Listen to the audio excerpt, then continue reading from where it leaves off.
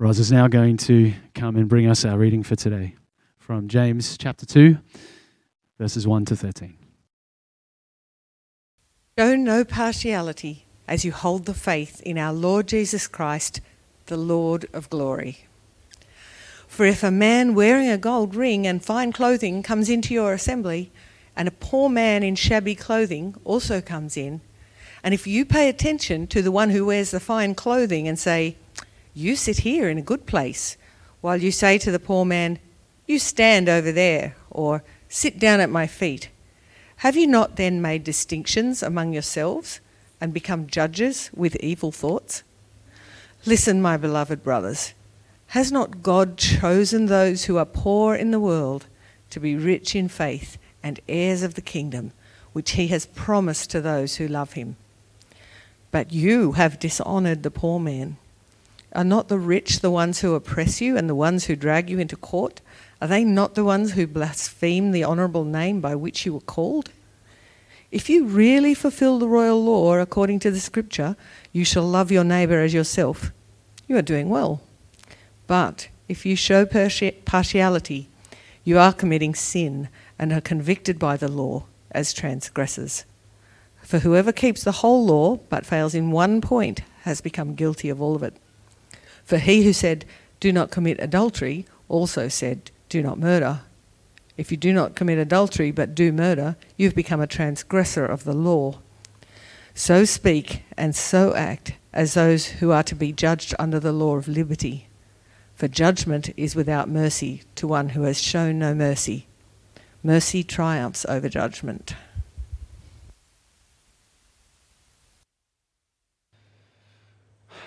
Well,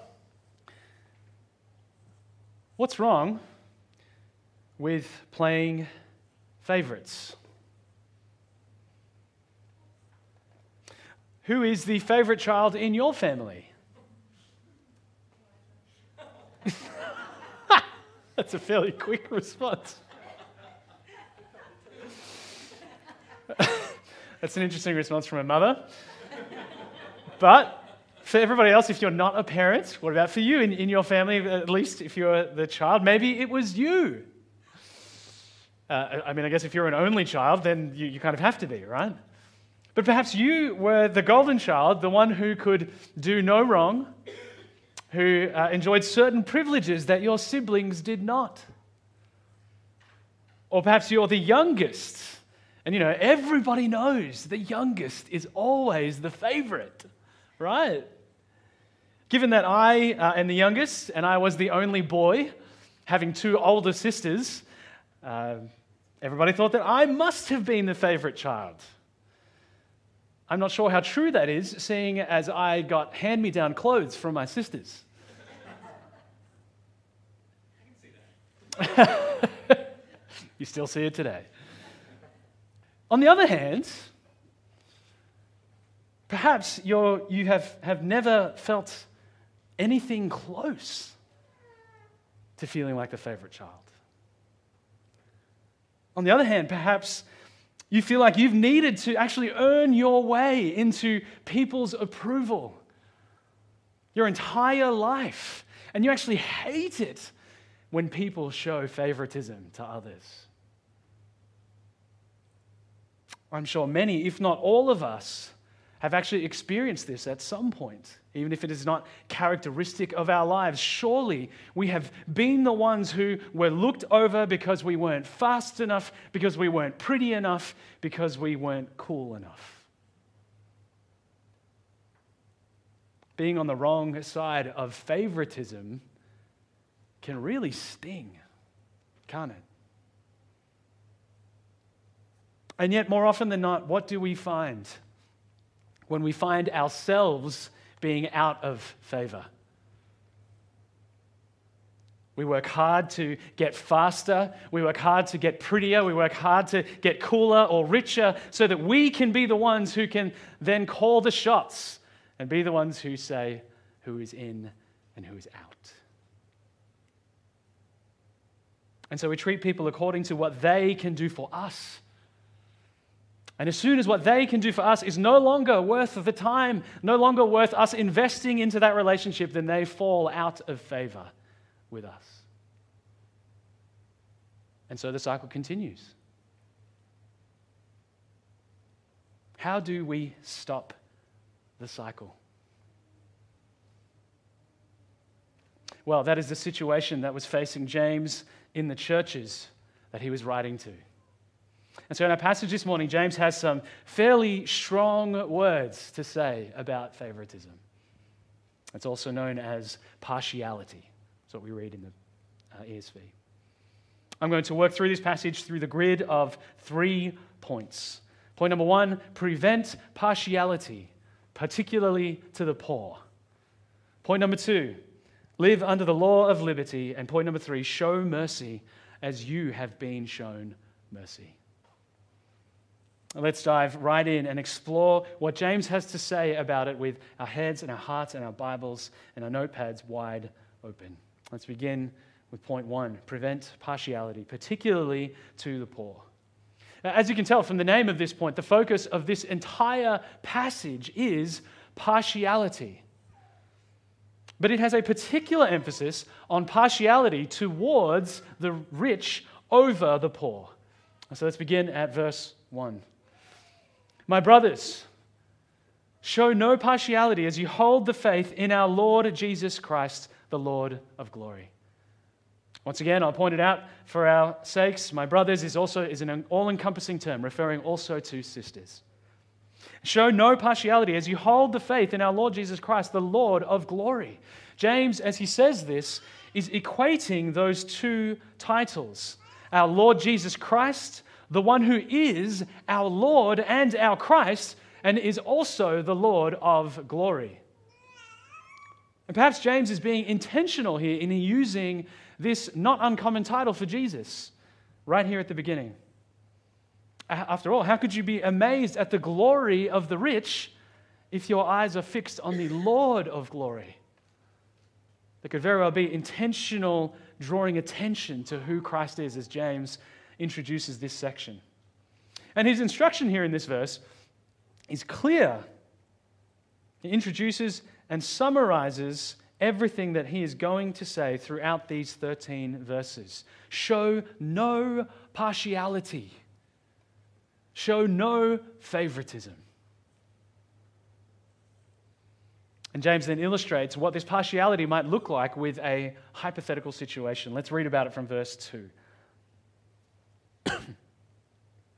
For if a man wearing a gold ring and fine clothing comes into your assembly, and a poor man in shabby clothing also comes in, and you pay attention to the one who wears the fine clothing and say, you sit here in a good place, while you say to the poor man, you stand over there, or sit down at my feet. Have you not then made distinctions among yourselves and become judges with evil thoughts? As we're going to see, this is more than just a hypothetical problem. James is likely referring to actual practices of these Jewish Christians. And despite us being removed from James's original audience, both by time and culture, this is a scenario that we wouldn't find too hard to connect to, right? Both in terms of the situation and in terms of the points that James is actually making. The assembly that James is referring to here, that word is a typical church gathering, and it indicates, just as 1 Corinthians 14 does, that outsiders came into the gatherings, the church gatherings. And obviously what has happened is that rich people were coming in and they were being given preferential treatment. They were being shown the best seats in the house while the poor were given the worst. Being told to stand over there, presumably out of the way or out of sight. Or, as the Greek says, under my footstool, at my feet, as the ESV says, on the floor. That is what was happening. That is what the people in the church were saying to those who would come in and how they would be treated depending on their status. I'm not sure if you noticed when you came in, but there is a reserved sign on one of the seats here in the front row. Anyone notice it? A few people. Did you wonder, those who did, about who it was that was going to be sitting in that seat? Did you wonder if it was going to be an important person? Or did Braden give it away to you and say, there's nobody who's going to sit in that seat? To offer that seat to somebody who rolled up to church in a Lamborghini and was wearing top brand Armani or Gucci or whatever it is that's really important these days, and adorned with gold jewelry, while telling someone who has come off the street into our gathering to sit down at the back or perhaps in the other room, out of the way. Doing those things is exactly what James is talking about. Friends, that is the sin of partiality. To treat people with favoritism depending on their wealth or their status in society is sin. But notice James's words in verse 4. In doing this, you have made distinctions among yourselves. You see, not only did those distinctions exist in the actual separation of people in church, of telling the rich to sit in the good place and telling the poor to sit in the bad place, but they exist in the very minds of the ones who are doing the separating. James calls them out, the church, and tells them that they are judges with evil thoughts. Treating someone like this doesn't just come to somebody in the moment. It's not like you just suddenly see a rich person and think, oh, okay, yeah, great. Let's just give them the best seat. You see, when James says, if you pay attention to the rich, as verse 3 says, to the one who is clearly of a higher status, as you observe these two different people coming in from opposite sides of society, then you are making those distinctions already in your mind. You have already separated those people. And such a judgment, such a thought in thinking that and looking at different people and thinking that person is more worthy than this one, that is an evil thought.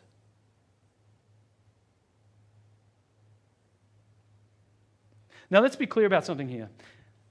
James is not saying that all judgment is evil. Paul tells the Ephesians in chapter 5 of his letter to them to walk as children of light and try to discern what is pleasing to the Lord. In order to do that, one needs to make judgments about what is evil and what is good. Okay, there's not just a blanket "don't judge" statement that's being made by James here. And James also isn't saying that it is evil to think in your head, that person is rich, that person is poor. That is simply a recognition of a fact. To try and stop yourself from thinking that thought is like trying to stop yourself from thinking, Yared is a teacher, Paige lives in Palmerston, and JR is clearly colorblind, judging by the fact that whenever he dresses himself in the morning, his wife and kids have to tell him to get changed before he goes out. All right? Those things, they are just observations of reality, observations of truth. No, the problem, the thing that James is calling out is the thought that says, that person is rich, and I probably have a fair bit to gain from that person, so I'm going to seek favor from them. And that person is poor, and they can't offer me much. So I'm not going to treat them as somebody who has any value or who is worth my time.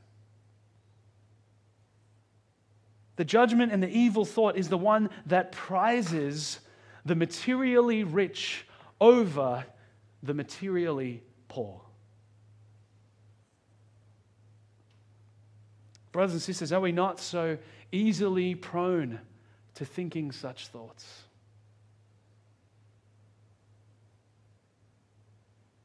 Now, it's true that the people reading James's letter are in a different situation to us. From what we can tell from this letter, it's likely that a decent number of people in the churches would have been poor. But even in our particular context, where we're not necessarily in the same situation, and even in our current stage where we don't have lots of visitors coming from extreme ends of the wealth scale, surely such thoughts still exist for us. Can you imagine if God, the Lord of glory, the King of glory, only valued us for what we could do for him? Can you imagine if God, the Lord of glory, only valued us the same way that we value others? If he treated us the same way? That's a frightening thought. One that I'll come back to. What does James say to his readers after making such a firm charge? Well, he contrasts the poor and the rich, exposing the foolishness of pandering to the rich who are treating them poorly and viewing the poor as of no value. Let's read from verse 5. Listen, my beloved brothers,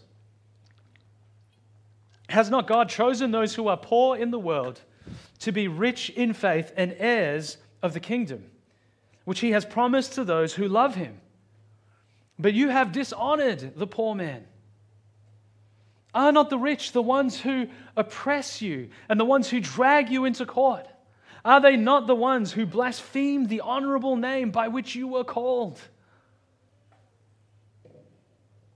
There it is again, beloved. The term beloved. And this time, like he's done the last couple of times, James used the term. He gives them another instruction. What does he say in this verse? Listen. Listen to this next part because it is important. Has not God chosen those who are poor in the world to be rich in faith? Just pause there for a moment. God has done what? Chosen. He has chosen. That's not an accidental choice of word.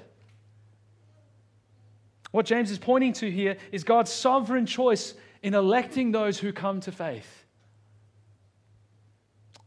And now, that is, of course, a bigger topic to explore than what I can do justice right now.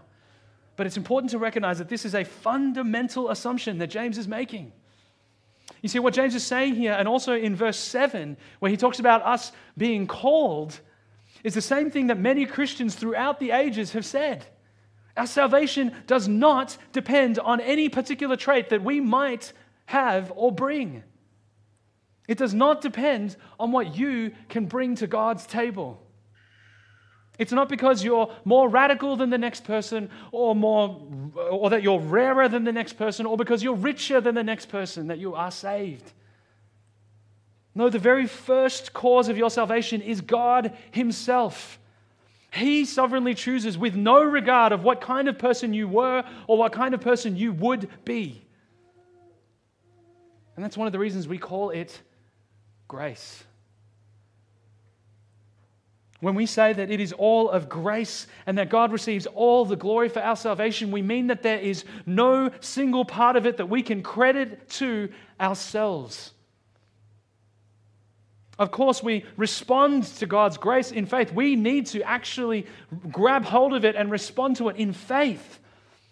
But that is like the receiving of a gift. You don't pay for, you don't prepare, you don't have any participation in a gift that somebody else gives you. You simply receive it. And James highlights here that in God's sovereign choice, he actually chooses in a way that is contrary to how the world would choose. Instead of favoring the rich, he has made foolish the wisdom of the world by choosing the poor to be rich in faith.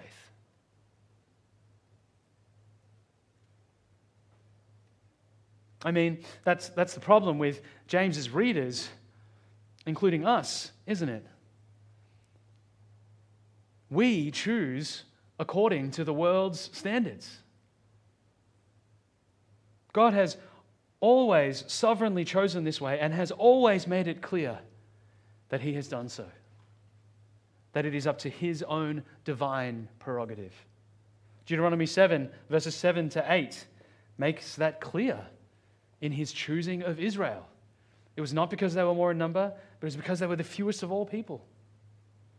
The Lord has chosen them. More often than not, when the world thinks something is wise, God exposes our sin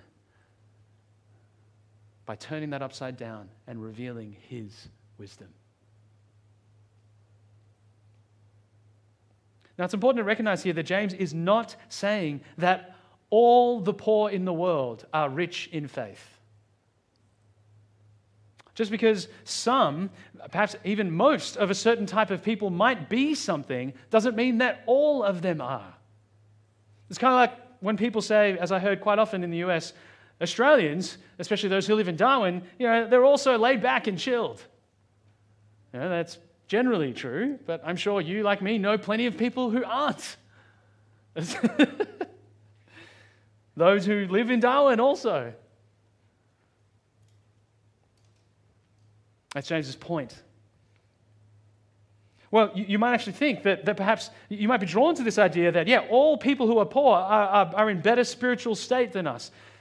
You might get that impression from the things that Jesus said. So, for example, in Luke 6:20, "Blessed are you who are poor, for yours is the kingdom of God." But James's point is that there is a certain sense in which God has chosen those who are materially poor to be rich in faith. The commentator Doug Moo makes this observation. He says, "The poor became almost a technical term designating those who were both economically oppressed and spiritually inclined." And so it's important for us not to overread James here. You see, to say that if you live in Darwin and you're Australian, you are automatically laid back and chilled out would be wrong. In the same way, to say that if you are poor, you are automatically rich in faith is a leap that James does not make. No, James is still consistent with the rest of Scripture when he teaches about the fact that we are saved by grace through faith and not by our social status. His and Jesus' point simply is that the poor are often more receptive to the gospel than others. We ought to be careful about how we apply this. The Bible certainly warns us about the dangers of wealth. You cannot serve both God and money. Don't take that lightly. But there is also a danger in assuming that poverty automatically means you have richer spirituality. Does your mind quickly go to thinking that you would be more righteous if you were poorer? I know that's the way I'm inclined to think. It's an understandable impulse. As I said, the Bible warns so much about the lure and danger of money. And we read of missionaries throughout the ages who surrender the comforts of Western life and devote themselves to a far lower standard of living in order to bring the gospel to people who have been hardly reached. We hold them up. It's important to realize there is, without a doubt, great faith on display when people make such decisions. And such things, as I've said before, are the things that are always worth us considering and thinking about, and what it is that we ought to lay down and surrender for the cause of Christ. We ought to assess constantly whether we are living beyond what we actually need, whether there is more that we can continue to surrender for Him. But it would be a counterproductive, and it would eventually be a sinful exercise to intentionally make yourself poor and then pride yourself on that, thinking that it elevates you above other believers. Such a belief undermines the gospel of grace. It undermines the law of liberty. Brothers and sisters, beware of sliding into a kind of proud poverty.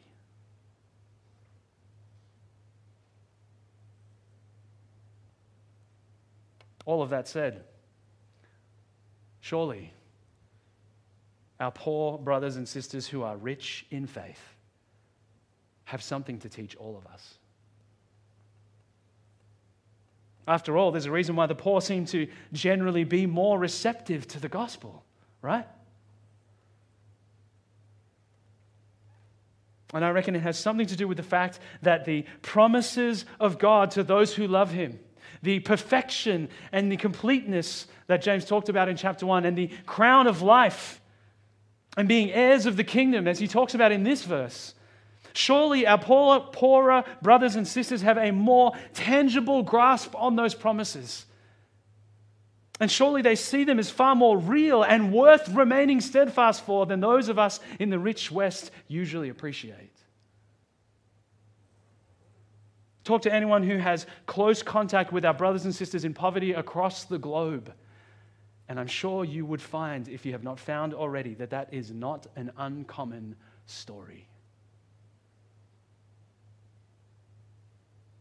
Surely there is much we can learn from them in our comfortable yet highly distracted and discontented lives about finding real joy in God's promises. Brothers and sisters, does knowing that you are an heir of the kingdom give you the air in your lungs that you need to keep pressing on for the King?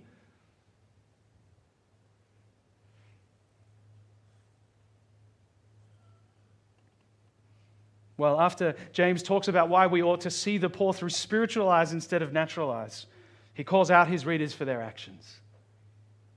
And here is our clearest indicator that James is talking about actual problems in the churches. And here is where James points out most clearly why, aside from the fact that it's sinful, it is really dumb to show favoritism to the rich. They are the ones who are oppressing you, he says. They're the ones who are giving you grief, and they're dragging you into court.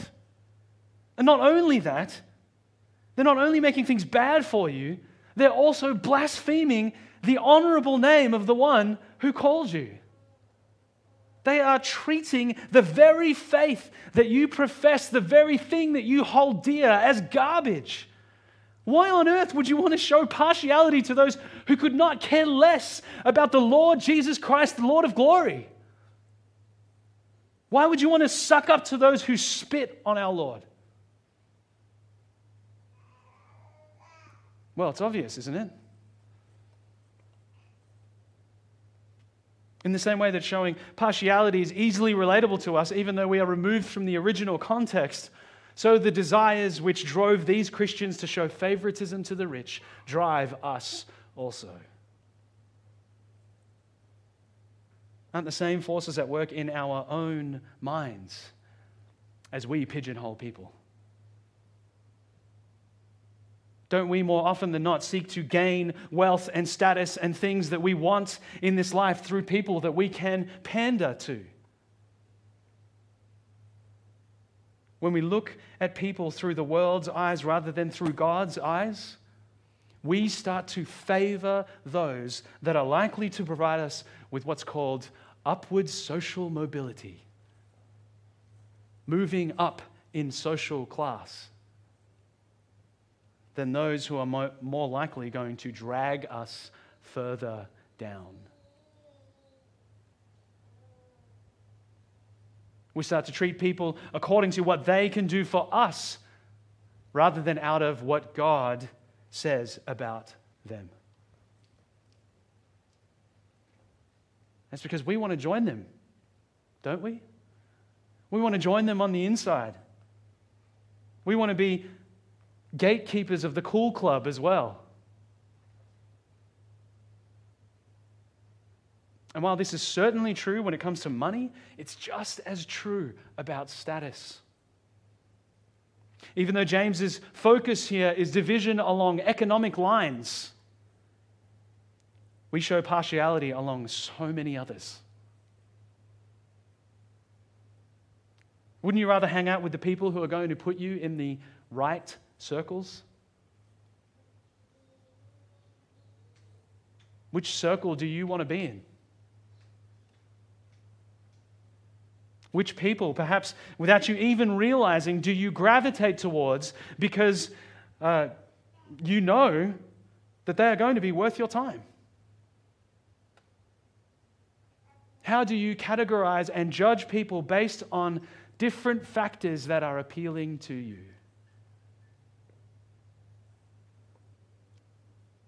What do you hope to gain from them? What kind of currency? Vocational currency? Social currency? Cryptocurrency?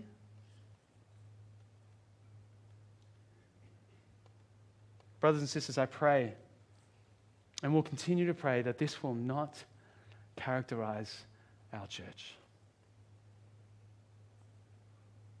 As Paul says in Galatians 3:28, there is neither Jew nor Greek, there is neither slave nor free, there is no male and female, for you are all one in Christ. Paul is not saying here that those distinctions no longer exist. He's saying that they no longer matter.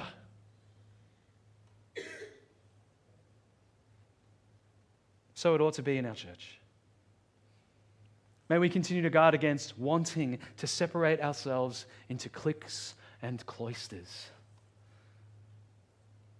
But how can we do that? How do we work against such a natural instinct to show partiality? Well, that brings us to point 2. Live under the law of liberty. Live under the law of liberty. Let's read verse 8.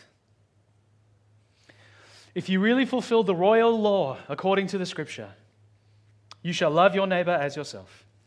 You are doing well. James seems to love coming up with unique ways of labeling the gospel. The term royal law is found only here in the Bible. The use of the term royal indicates that James is saying that this law has come from the king himself. Even though it may not seem like it at first, when James uses this term, he's not actually just referring to the one commandment that he quotes, you shall love your neighbor as yourself, but to the law more generally as understood through Christ's finished work. There are a few reasons for this. Firstly, the word law was most often used broadly and not in reference to one specific commandment. And even this commandment, the one that he has quoted from Leviticus 19:18, was often thought of as a summary of the commandments that were to do with how the Israelites related to one another and to others. Jesus himself uses it this way in Matthew 22:39-40. Secondly, it was also more common to talk about keeping the law rather than fulfilling it, which is the word that James uses in verse 8. So James is indicating that it's about more than simply obeying one command. And finally, what James goes on to say in the next verses is much broader in nature and finishes with an instruction to speak and to act as those who are to be judged under the law of liberty, which is, as you might remember, a term he has already used with reference to the gospel. If you really fulfill this royal law, he says, you are doing well. Now, there might be a bit of sarcasm there, given the way that he uses doing well in verse 19 of chapter 2. But either way, his point is clear. Showing partiality is a failure of the royal law, and yet another example of a claim to genuine faith that does not produce the kind of fruit that we expect from real faith. And so let's read from verse 9. But if you show partiality, you are committing sin and are convicted by the law as transgressors. For whoever keeps the whole law but fails in one point has become guilty of all of it. For he who said, "Do not commit adultery," also said, "Do not murder." If you do not commit adultery, but do murder, you have become a transgressor of the law. In case it wasn't clear from what he has already said, James makes it very clear here, so you can't miss it. Showing partiality is sin. And that word committing there has the same root as the word for works, which is what we're going to see in next week's passage. Those who show partiality engage in a work of sin. Those of faith produce the fruit of good works. It would be tempting, don't you think, to treat partiality as not a big deal. Again, this is something that we can relate to readily. Oftentimes, it's someone who seeks to justify themselves. They might say, look, I know I'm not perfect, but I still try to do what's right. And most of the time, I do get it right. I may have had a few lustful thoughts, but I haven't killed anybody. I'm not that bad. James here sounds a lot like Jesus in Matthew 5:19, where Jesus makes it crystal clear that even the smallest or seemingly insignificant commandment still matters. And that's because God has always been a perfect God, and His requirement has always been nothing less than perfection. This is because God is not just about His people keeping His rules, and the one who can, keep the most number of them, and the one who, keeps them to the highest degree, and who can keep them for as long as possible, will be considered the greatest in His kingdom. That's the fundamental mistake, after all, that the Pharisees and the teachers of the law made in Jesus' day. They missed the thread that is right throughout the Old Testament and captured in Deuteronomy 6:6. These words I command you today shall be on your heart. You see, God has always been clear that what He desires is complete heart, mind, and soul love and devotion to Him. Obeying His commandments is about the attitude towards Him as much as it is about actually obeying them. I don't think it's a coincidence here that James makes a similar point to Jesus in Matthew 5 about keeping the whole law, and about how if you transgress this part, then you transgress the whole thing, and then takes two examples from the Ten Commandments that Jesus also expands on in Matthew 5. Those of murder and adultery. And by taking both of these examples and pointing out that it doesn't matter which law you break, that it doesn't matter if there are actually some that you do manage to keep perfectly. I have not murdered anybody, and I don't plan to for the rest of my life. No, I won't say that. But it doesn't matter. James is showing that a transgression of any part of the law is a transgression of the whole law. You are just as guilty if you show partiality, even if that partiality is only in your own mind, as the one who has murdered or committed adultery. That's a pretty rough gig. For most of us, I'm sure we would feel pretty hard done by if we got the death penalty just for not talking to someone. And the reason we feel that way is because you and I too easily fail to appreciate the holiness of God. This has often been called the doctrine of total depravity. That is, the Bible's teaching that you and I are naturally born in sin and therefore unable to perfectly keep God's law. And as a result, we deserve the death penalty. in order to be perfect like our Heavenly Father is perfect, we would need to be able to perfectly keep every single one of God's commandments. And James makes it clear, just as Jesus did, that we cannot do that. So where on earth do we go from here? And that takes us to our final point.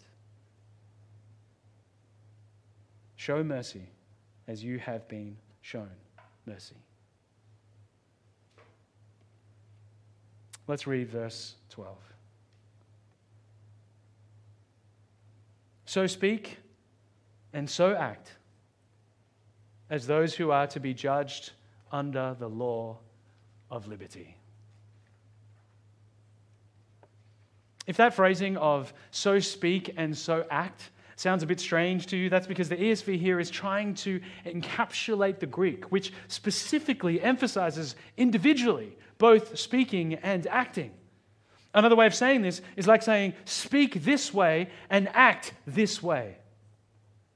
And in saying this, James is referring to what he has just said in verses 8 to 11, which can be summarized in the next part of the sentence.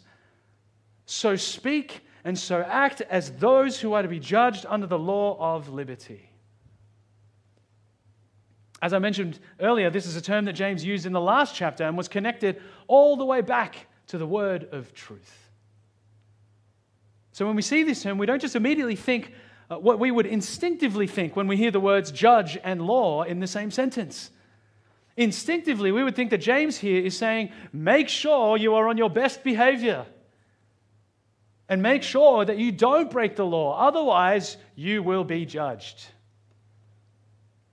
That would be reading it with works as part of the root of salvation. But by simple fact of the title, the law of liberty, and the way that James has used that term already, and because of what he's about to say next, I think it's pretty clear that James is not saying that. As a matter of fact, I think it's clear that James is here making the points that he made in last week's passage, which is that the Christian is the person who has been saved by God's mercy and responded in faith, and that faith produces the fruit of good works. And in this particular instance, the good work that James is highlighting is not showing partiality. This is made even clearer by verse 13. Let's read. For judgment is without mercy to one who has shown no mercy. Mercy triumphs over judgment. This kind of ethic that is a sort of, do to others as you would have them do to you is not only common in the Old Testament, but also in Jesus' teaching. That golden rule, as well as the commandment that James quoted in verse 8 and Matthew 6:15, they are all good examples of this.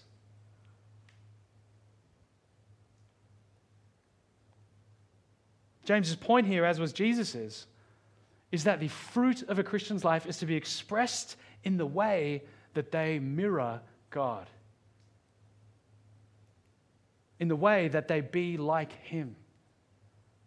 That is why Jesus can say, be perfect as your Heavenly Father is perfect. But the point of Him saying that is not to try and make you, drag yourself up to a standard that He knows is impossible for you to keep and then laugh at you because you can't keep it. The point is to highlight to you the fact that you need salvation from your totally depraved, sinful state. And if you're here this morning and you are not a Christian, perhaps you're wondering more about what it means to be one.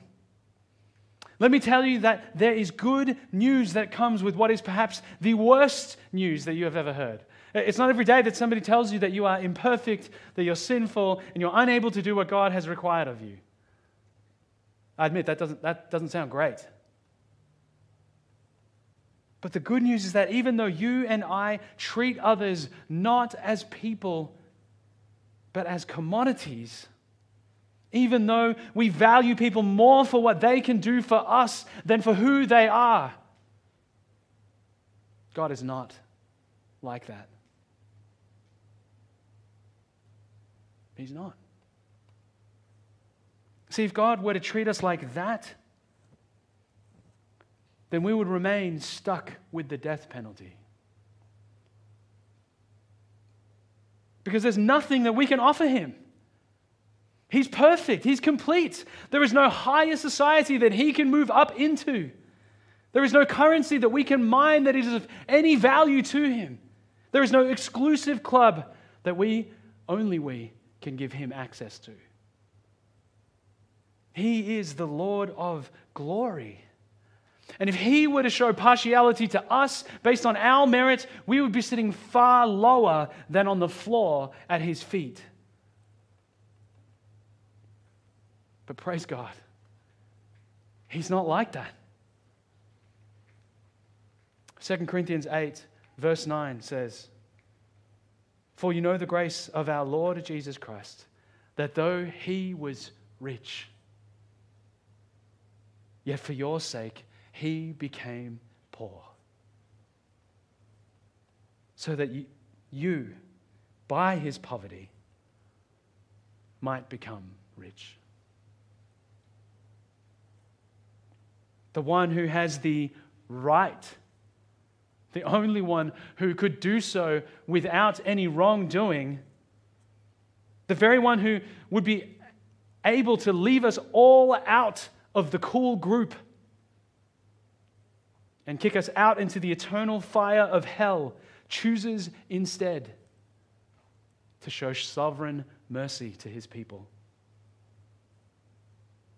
The one who possesses all the riches of the universe doesn't choose to hoard them to himself, but instead comes down to us, the spiritually poor and destitute, so that through faith in him we might receive his riches.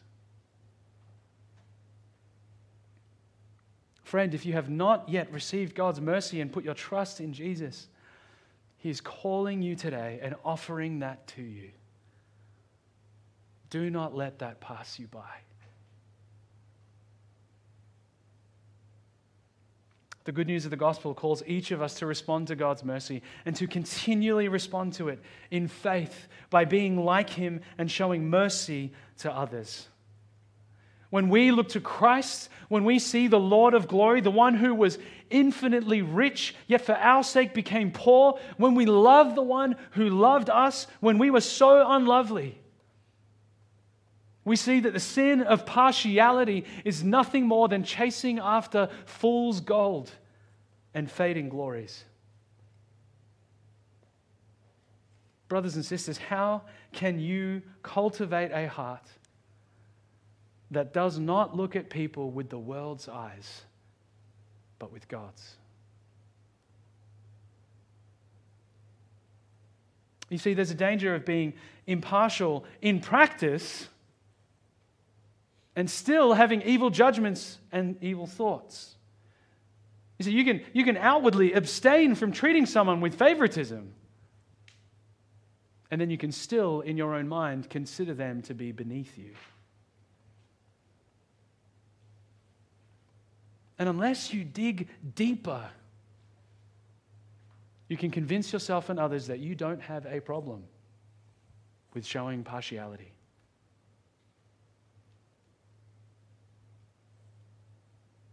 What things are you drawn to in others that make you want to show favoritism to them? Maybe you want to be wealthy, or in high society, or in the cool group. Or maybe you just want to be comfortable and have relationships where you can hang out with the people that you like. Just don't want to bother yourself with the harder ones. What is it that you need to repent of? What do you need to reflect more on and grow in order to be able to come on a Sunday morning and to look around at your brothers and sisters in Christ and any others who might walk into our church and say to each face in your mind, you are someone made in the image of God, and I love you, and I will continue to strive to love you more.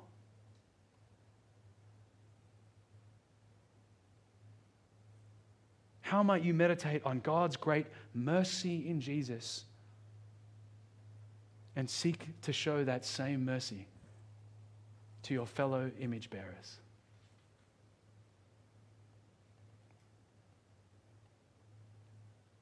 It begins in the heart. It begins in your heart. It begins in mine.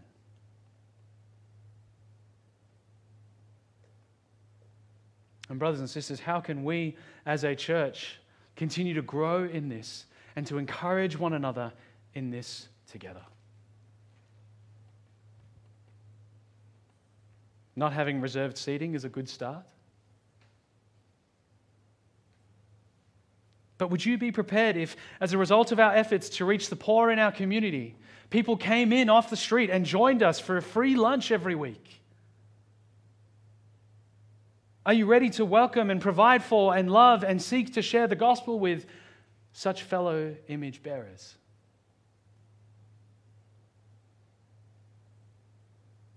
How can you encourage your fellow members of the body of Christ? How can we spur one another on to see others as God sees them, people who are worth laying aside their riches and glory for?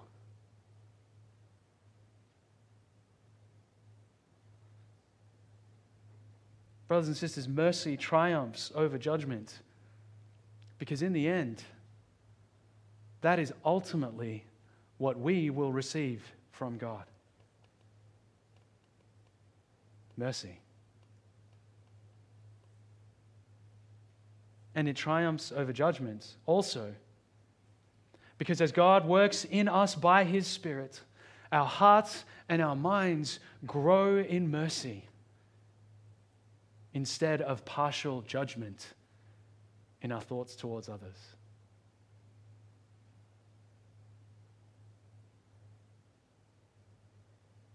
How do we break the cycle of partiality in our churches, in our lives, and in our hearts? Mercy triumphs over judgment. May we look to Christ. May we look to our Lord and Savior, the Lord of glory, who in His mercy gave up the riches of heaven for us, so that we who are poor might receive Him through faith and might receive the riches that He has promised. How can you meditate on that more and so shape your heart towards others? Let's pray.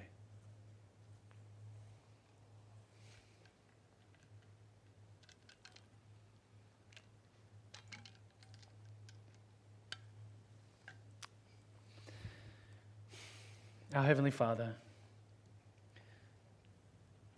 the King of glory, Lord, we thank You for the grace that You have shown us in our Lord Jesus Christ, the one who was rich, yet for our sake became poor, so that by His poverty we might become rich. Father, please